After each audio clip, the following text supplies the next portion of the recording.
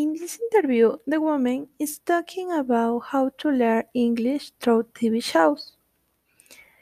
She's mentioned some strategies to practice English when you watch the TV. The first, she said the TV shows are the useful tool for practice, and she mentions on websites you can find, for example, YouTube or Netflix, that show the option that transcribes, and you can put on the different language.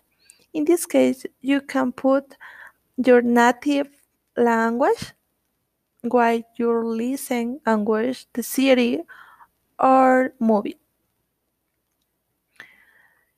She mentions watch the TV shows, series, or movies 2 or 3 times to understand.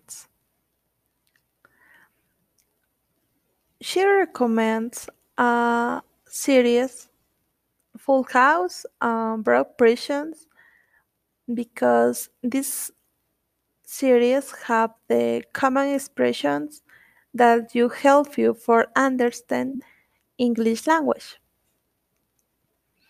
In conclusion, she said the TV shows is the useful to practice English, and she recommends you can watch the series or movies for the months, and you can improve your English